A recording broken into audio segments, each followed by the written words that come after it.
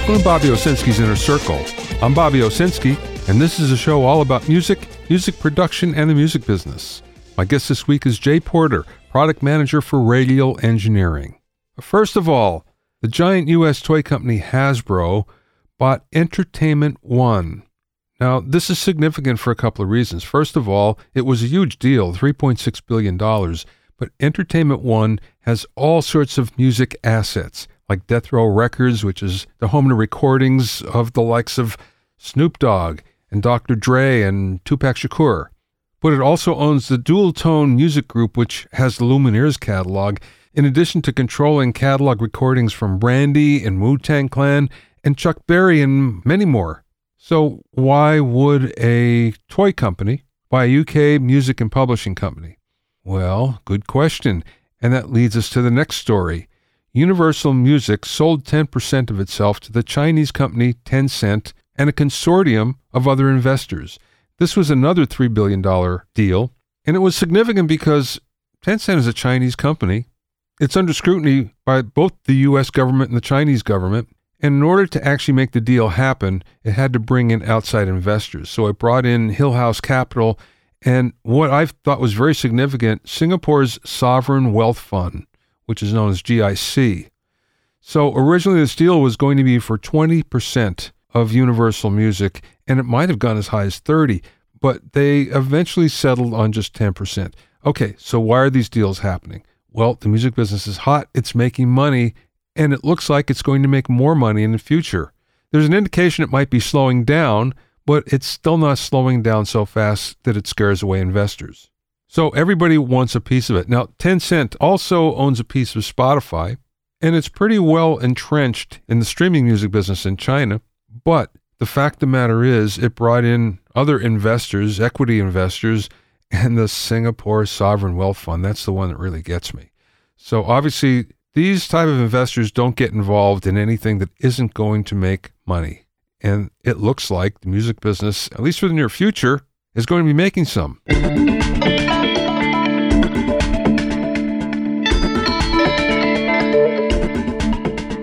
If you have any questions or comments, you can send them to questions@BobbyOInnerCircle.com. Don't forget about my online courses on mixing, production, branding, and music business success at BobbyOwsinskiCourses.com. Also, get an expert analysis and objective opinion of your songs and mixes as a member of my Hitmakers Club. Go to hitmakersclub.com to learn more.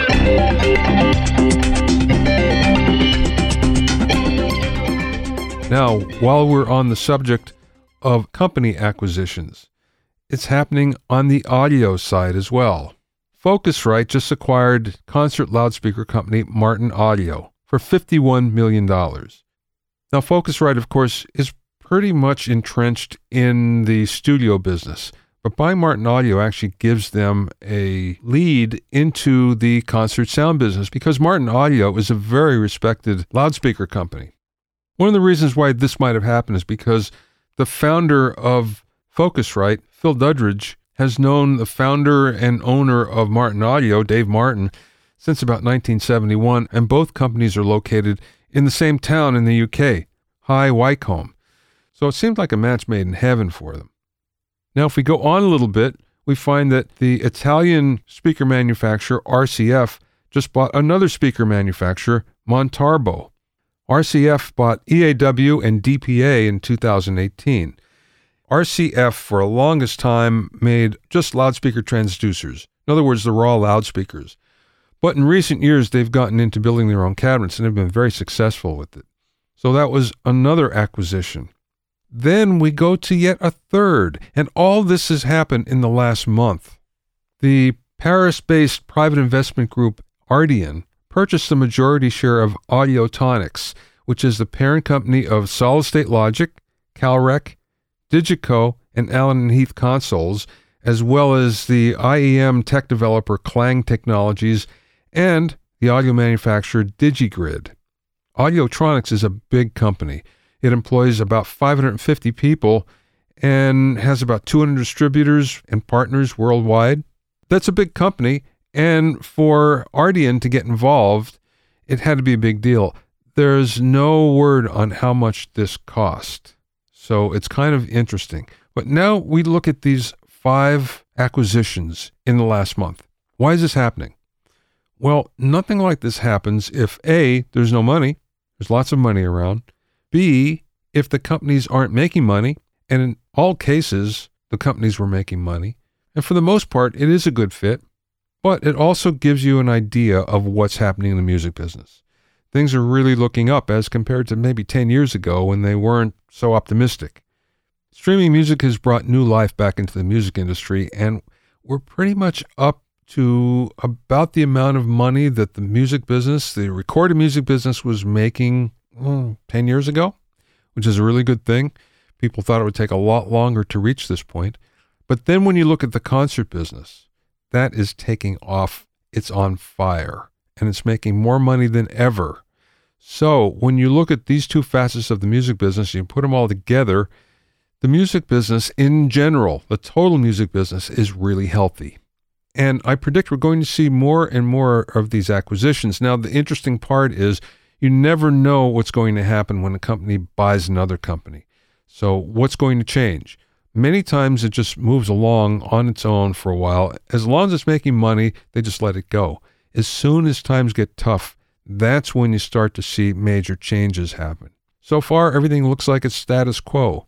But if the downturn happens, like many economists are predicting, who knows what will happen to these companies that I just mentioned and to many, many more as times get tough.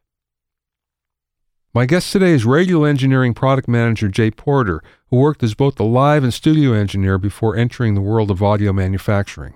Over the past 10 years while working with Prime Acoustic, Jay has assisted with acoustic treatment layouts for every type of venue, from home recording studio to the mega church to rooms for artists like Jacquire King and Tommy Lee, Johnny Resnick, David Botrell, and David Rideau. Now at Radial, Jay is one of the voices for the company's many, many cool new products. During the interview, we spoke about acoustic treatment systems, working with music celebrities on their studios, new direct box designs and products, and much, much more. I spoke with Jay via Skype from the Radial offices in Vancouver. Let's go back to the beginning. How did you get started in the business? I started like a lot of people did as a hack musician, and at a certain point realized I was better at making other people sound good than myself. Went to school for audio engineering, started working full-time in live sound for the most part, but also ran a recording studio on the side. And the live sound company that I worked for, we had the studio that I became the manager of, and then we also had a retail side, which I became a manager in as well. And so worked at that for a number of years. Eventually got a job offer to come to Vancouver. I was from Toronto originally, and started working for Is Technology, the Radar hard disk recorder, and did that just for about a year. And it wasn't the job that I thought it was going to be. So ended up, I knew Peter, the former owner of Radial, from my live sound days, and came over to Radial after a year at Is, and took on the job as Prime Acoustic product manager originally. And that was 13 years ago now. Wow. For a manufacturer looking for someone to hire, you tick all the boxes off, because just having the experience in live and studio and retail, I mean, usually you get one of those, or you don't get all of them. So that's pretty cool. Let's talk about front of house for a while. So you were doing that. So you learned about Radial from your experience there. What products were you using? Was it mostly the direct boxes? Yeah, absolutely. Radial's catalog was much smaller back 14, 15 years ago than it is now. So the company I worked for was exclusively JDIs when I started there. And then we started bringing in some J48s. And then on the retail side, I started playing around with some of the distortion pedals and the bass bones. And then the JD7, the amplifier switcher. And then the SGI, which is the guitar extender, runs any length guitar signal you want over XLR. So those were the products that I remember best from my time there, because they're actually all products I ended up owning from my time there, including my SGIs, which I still have to this day. So, but it was the DI boxes for the most part. Back when I first started there, the JDI was something that most touring bands would show up on our stages and see the JDIs and say, "What the heck is that?" And don't worry about it, plug into it. And as soon as they plugged in, they went, "Oh, okay." And, it was shortly thereafter that it started. By the time I was done working there, everyone was like, "Oh, you've got Radial, cool." But, just in a few short years, I remember that tipping point happening of like people not knowing what it was to like people really happy that you had it. It's funny because when I first started, and we're going back to the 70s here, and I was playing in a band, but I had a degree in electronics as well. And I remember reading the original article from Dean Jensen about the direct box and using his transformer, which became the basis of the JDI. And I built my own direct boxes. Being on the East Coast, it wasn't easy to get Jensen transformers. So I went to Radio Shack and I got something which is horrible. But there were no such thing as direct boxes at the time. So everybody wanted to buy these things. And I shudder when I think back at it because they were horrible sounding. There's very little bandwidth, but the fact of the matter is they work.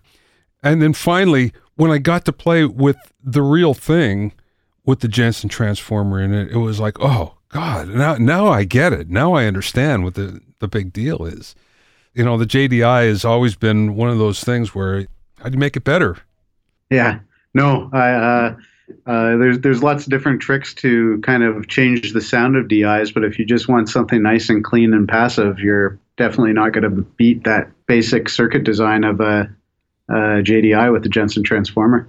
You started first with Prime Acoustic, and I'm curious about that because once upon a time, it was difficult to buy acoustic products that were pre-made. Mm-hmm. And I think Prime Acoustic was one of the first that actually came up with products that you can do that. Am I right? Pretty early on. There was a couple brands out there, probably only one well-known brand that we still see around there today, with which is Auralex. They were certainly very early on as well. But yeah, Prime Acoustic was definitely early. I remember, they had been out for a number of years already when I started in the business. I think Peter started the Prime Acoustic side of the company within a few years of starting Radial. So, that's 24, 25 years ago now. So, Prime Acoustic's been around for probably at least 20. I didn't realize it was that old. Yeah. No, it started out with very basic foam kits, the charcoal foam for the bedroom studio. So that's pretty much all it was seen until my involvement. That's when we started getting into what the product lines become now with, fabric wrapped glass wool panels and bass straps and diffusers and all that stuff. But yeah, prior to that, it was just very basic, cheap room kits with the foam product, but which we've since discontinued all of those, and we only do the glass wool stuff now. Yeah. Is it just in the fiberglass rather than like rock wool or something like that? Yeah, I would just do fiberglass. Absorption properties are better. We've explored using rock wool. There's some people that do like rock wool.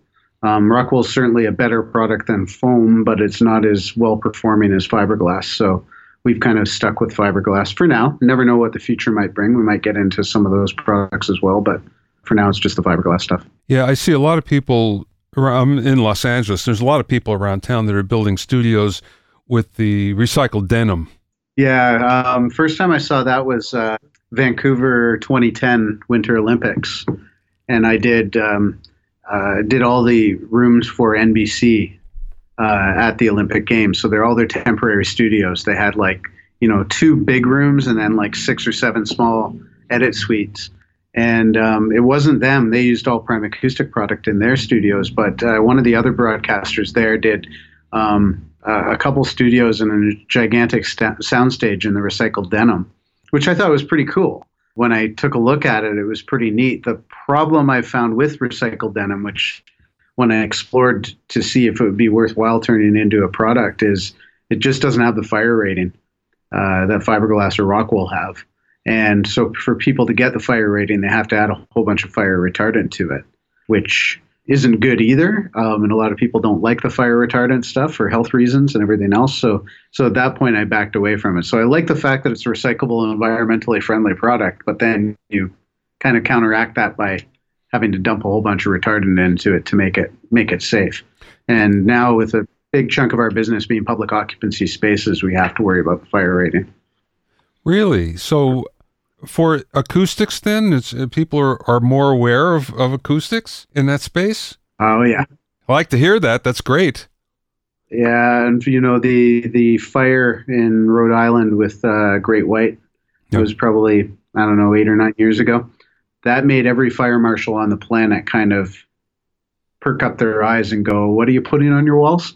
So there's been a lot of instances now where it's just you have to provide that proof. So we have, spent tens of thousands of dollars on fire testing and have all that test data available on our website. So people that are installing it can download it and be able to show somebody a piece of paper to say, yes, this stuff is Class A or Class 1 fire rated. How much of the Prime Acoustic business goes to like home theater? Not much, maybe 5%, which, is 5%, nothing to sneeze at. It's definitely brings in some dollars, but not as much as one would think. I think most home theater users just suffer without acoustic treatment.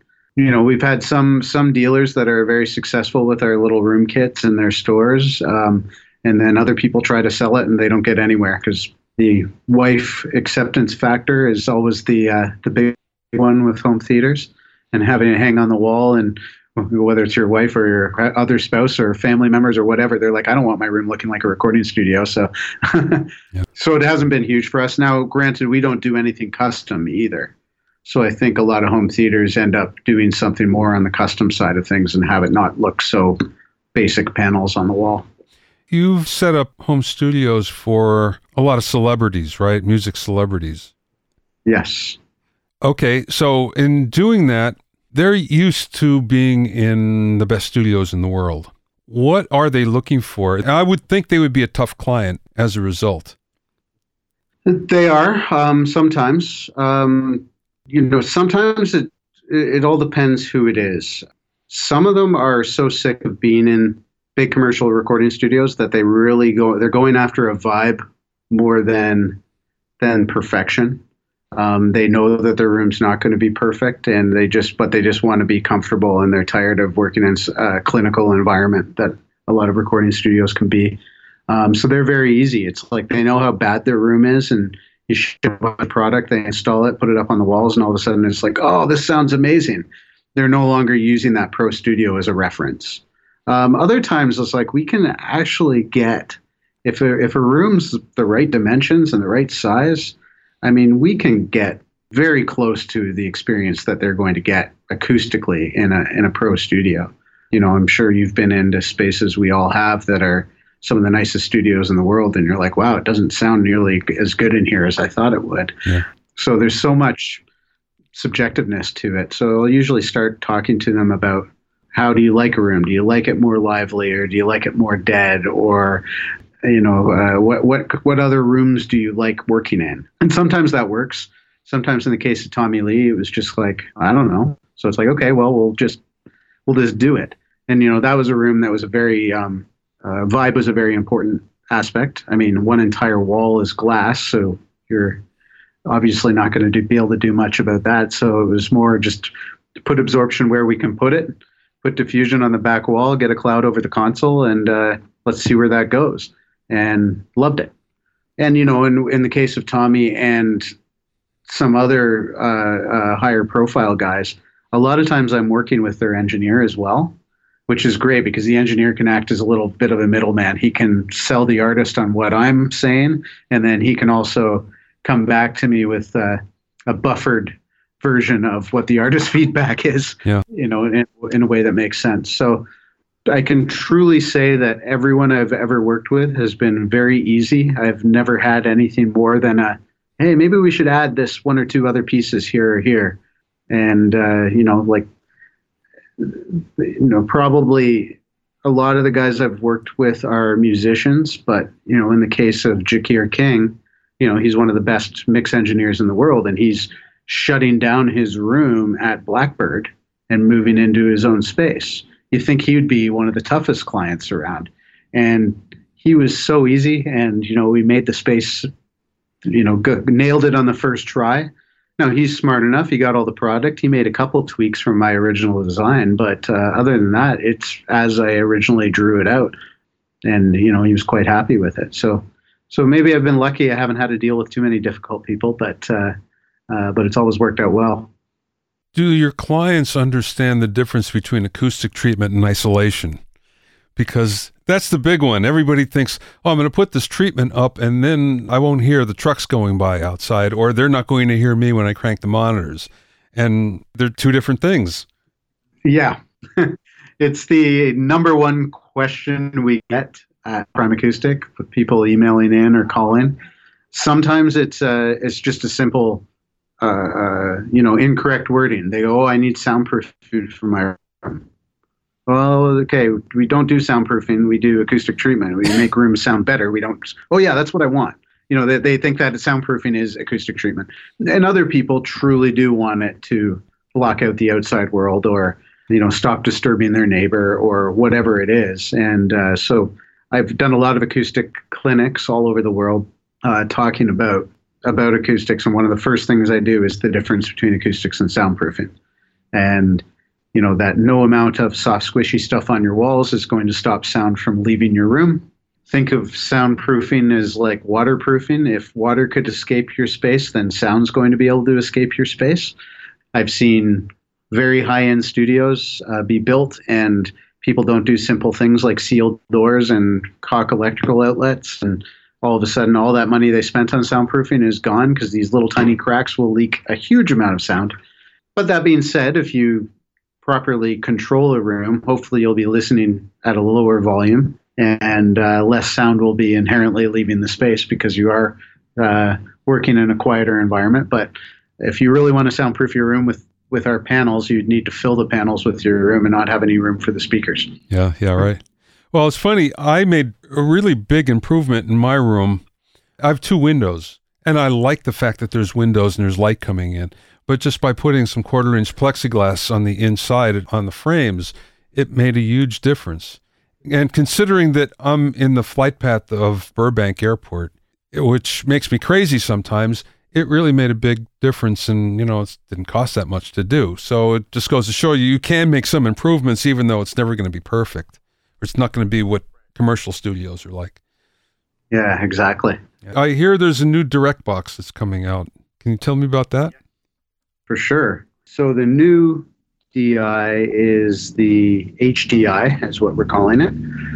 And a couple different meanings to that. Obviously, HD is self-explanatory, and also because our head engineer is Hutch, figured we'd use that HD to kind of work in either way. If you know Hutch, it's the Hutch DI. If you don't, it's HD, is high definition.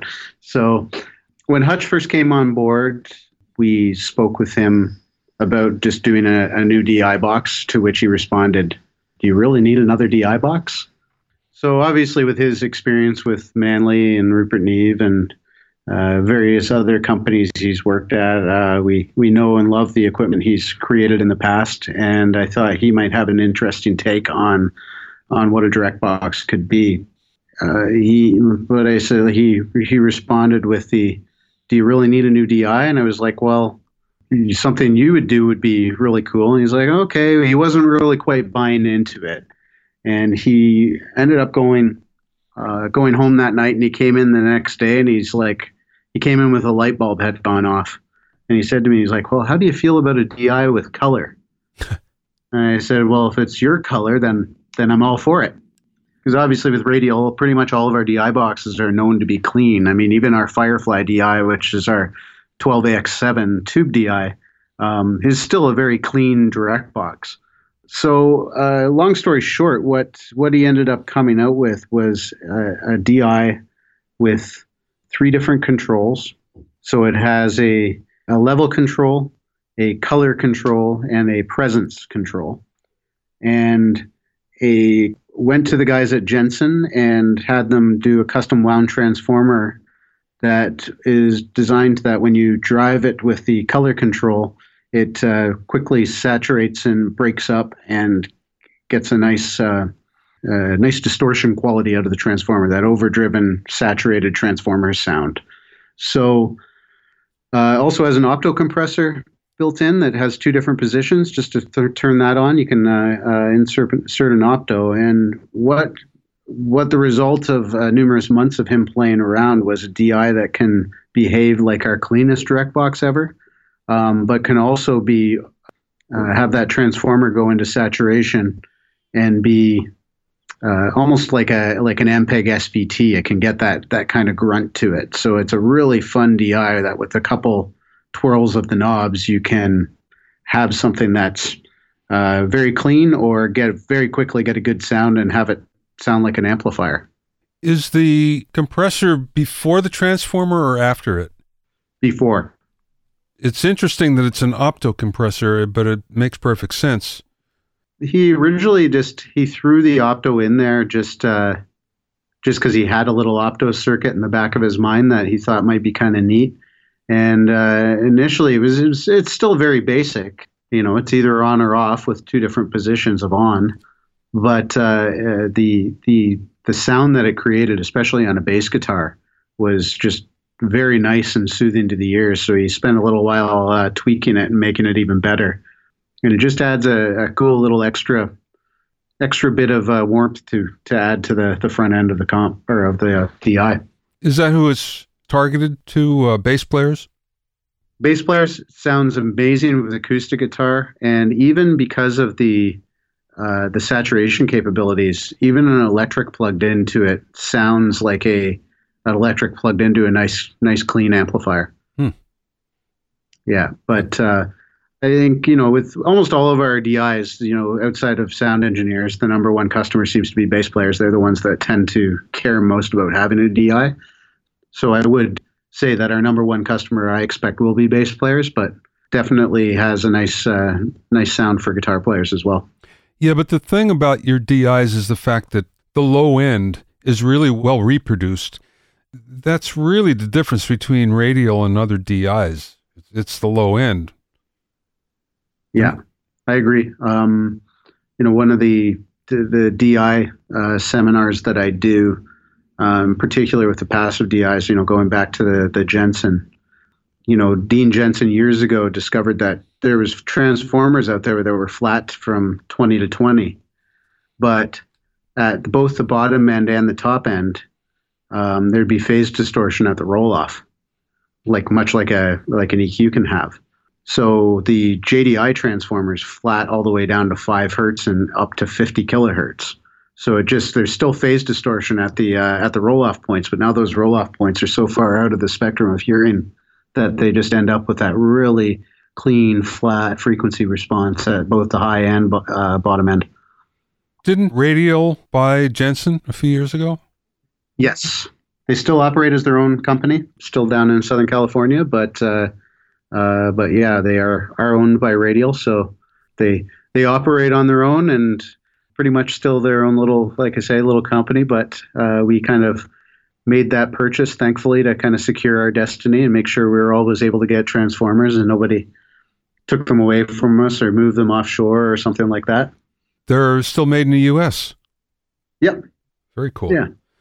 And by the way, the HDI, so has two different outputs, a line level output and a mic level output, like a traditional DI would. And the mic level output goes through the JDI transformer. So it has two transformers in the box, the one custom wound that's there for the color and saturation, and then the JDI for that nice clean way to convert it down to mic level. What's the price on that, Jay?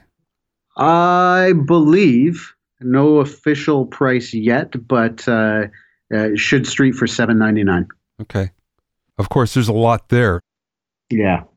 What else is new that's coming out? And I say that because Radial always has multiple products. It seems like the company never comes out with the product just for the sake of coming out with the product. There's always a good reason behind it, and it's almost always solving a problem out there. For sure. So coming out with a Hotshot 48, which we have a product called the Hotshot DM1, which is basically like an A/B switch for your microphone. So a singer on stage singing to the crowd, in between songs, he wants to talk to the other guys on stage who are probably all on in-ears at this point. He can hit the switch on the pedal, and now his mic will be rerouted to a separate output and will only go to the other people on stage. It's been a great seller for us. It's being used on, I would say, a majority of big stadium tours and arena tours at this point. But the issue with it is it's completely passive and hasn't been able to do a phantom power microphone. So the Hotshot 48 provides phantom power, so someone using a Beta 87 or something like that can now do the same thing with a phantom mic. Very cool. Yeah, so that's in production right now. We're just doing the first tests and compliance testing and stuff on the first few pieces, so that'll be new for NAMM. The next product that we plan on showing, barring any technical difficulties with Apple, is a product called the USB Mobile. And we have a product called the USB Pro, which is for laptops, which is essentially a DI for your computer with a USB input and 2 XLR outs. A very robust, Pro Touring friendly sound card for your computer. So we're doing the same thing for phones and tablets, where it'll have an A-type USB connector, like the cable basically that's included with everybody's phone or tablet.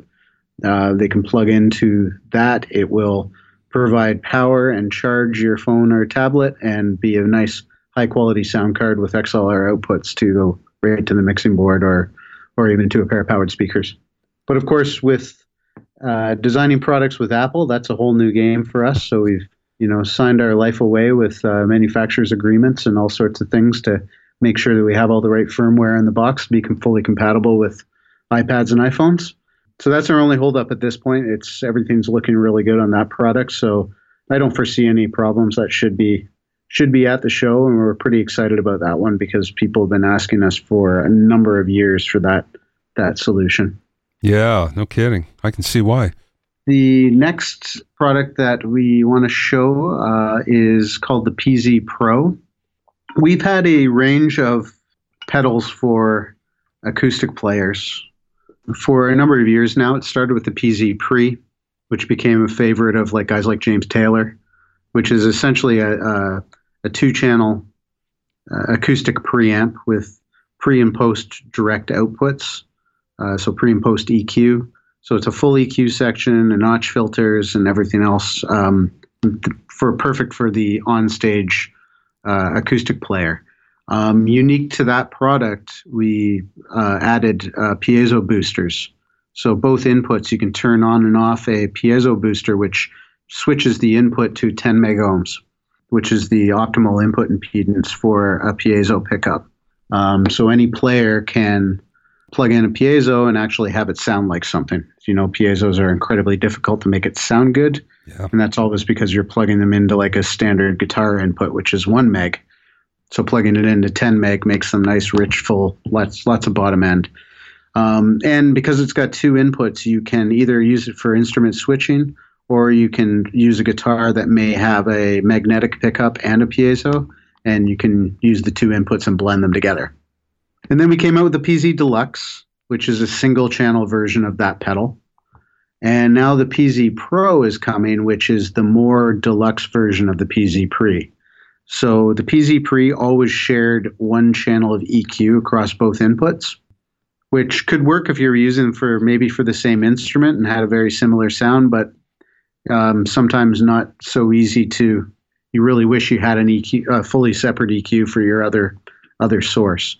So it adds that second EQ, keeps the pre and post EQ direct box outputs, keeps the clean boost that the PZ Pre had, keeps the tuner output and the throughput.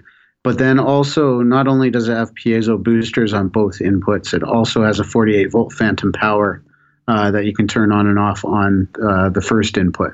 So guys using clip-on condenser mics like the DPA can now easily blend a condenser microphone with a pickup for their acoustic sound.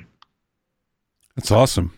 Yeah, so it's we haven't come out with anything for guitar players in a little while, and some people started kind of think, earlier this year I discontinued all of our distortion pedals, and people started to think, oh, are you just not building anything for guitar players anymore? And it's like, no, that's absolutely not the case. It's just the distortion pedal game is so saturated, no pun intended.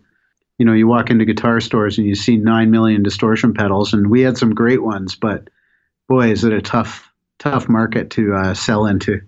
So thought we'd focus on what we're really good at and what we're known for, which is more the switching and preamps and utilitarian stuff. So excited that this will be our first NAMM in a couple of years where we have something that's brand new for guitar players. Yeah, that's a good idea. As you say, it's such a saturated market. And new ones come out all the time, and I always scratch my head thinking, there's lots of guitar players out there, and they all buy multiple pedals, but even so, at some point you have to think, God, is it worth it? Yeah, no, absolutely. I just got back from a couple trips. I was in Australia, and then I was in Japan, and going into some guitar stores there where almost the entire store was pedals. Floor to ceiling glass showcases just filled with pedals, and so I don't even know where to start. Yeah, I hear you. Okay, Jay, last question. What's the best piece of business advice that maybe someone imparted to you or you learned along the way? Oh, good question. I think probably one of the things I've learned here is you always have to listen to what your customers are asking for. Now, be prepared to. We've even been guilty of maybe jumping to that a little too soon, and one person asks us for something, and we go ahead and build it, and lo and behold, one person buys it. So always good to vet that customer request and see if it's really going to be a viable product and see if there's a demand. But more often than not, if one person's asking for it, lots of people are going to be asking for it. So rather than always building products that you want to build, listen to what people need, and you can come up with some good solutions that way. Thanks for listening and being in my inner circle. Remember, if you have any questions or comments, you can send them to questions@BobbyOInnerCircle.com. To listen to episodes of Bobby Owsinski's Inner Circle, go to BobbyOwsinski.com and select the podcast tab, or go to BobbyOInnerCircle.com, or find it on iTunes, Stitcher, Mixcloud, Google Play, Google Podcasts, Spotify, Deezer, TuneIn Radio, Radio Public, and Podbean. At BobbyOwsinski.com and BobbyOInnerCircle.com, you'll also find a sign-up form for my newsletter and for alerts for new podcasts. This is Bobby Owsinski. I will see you next time.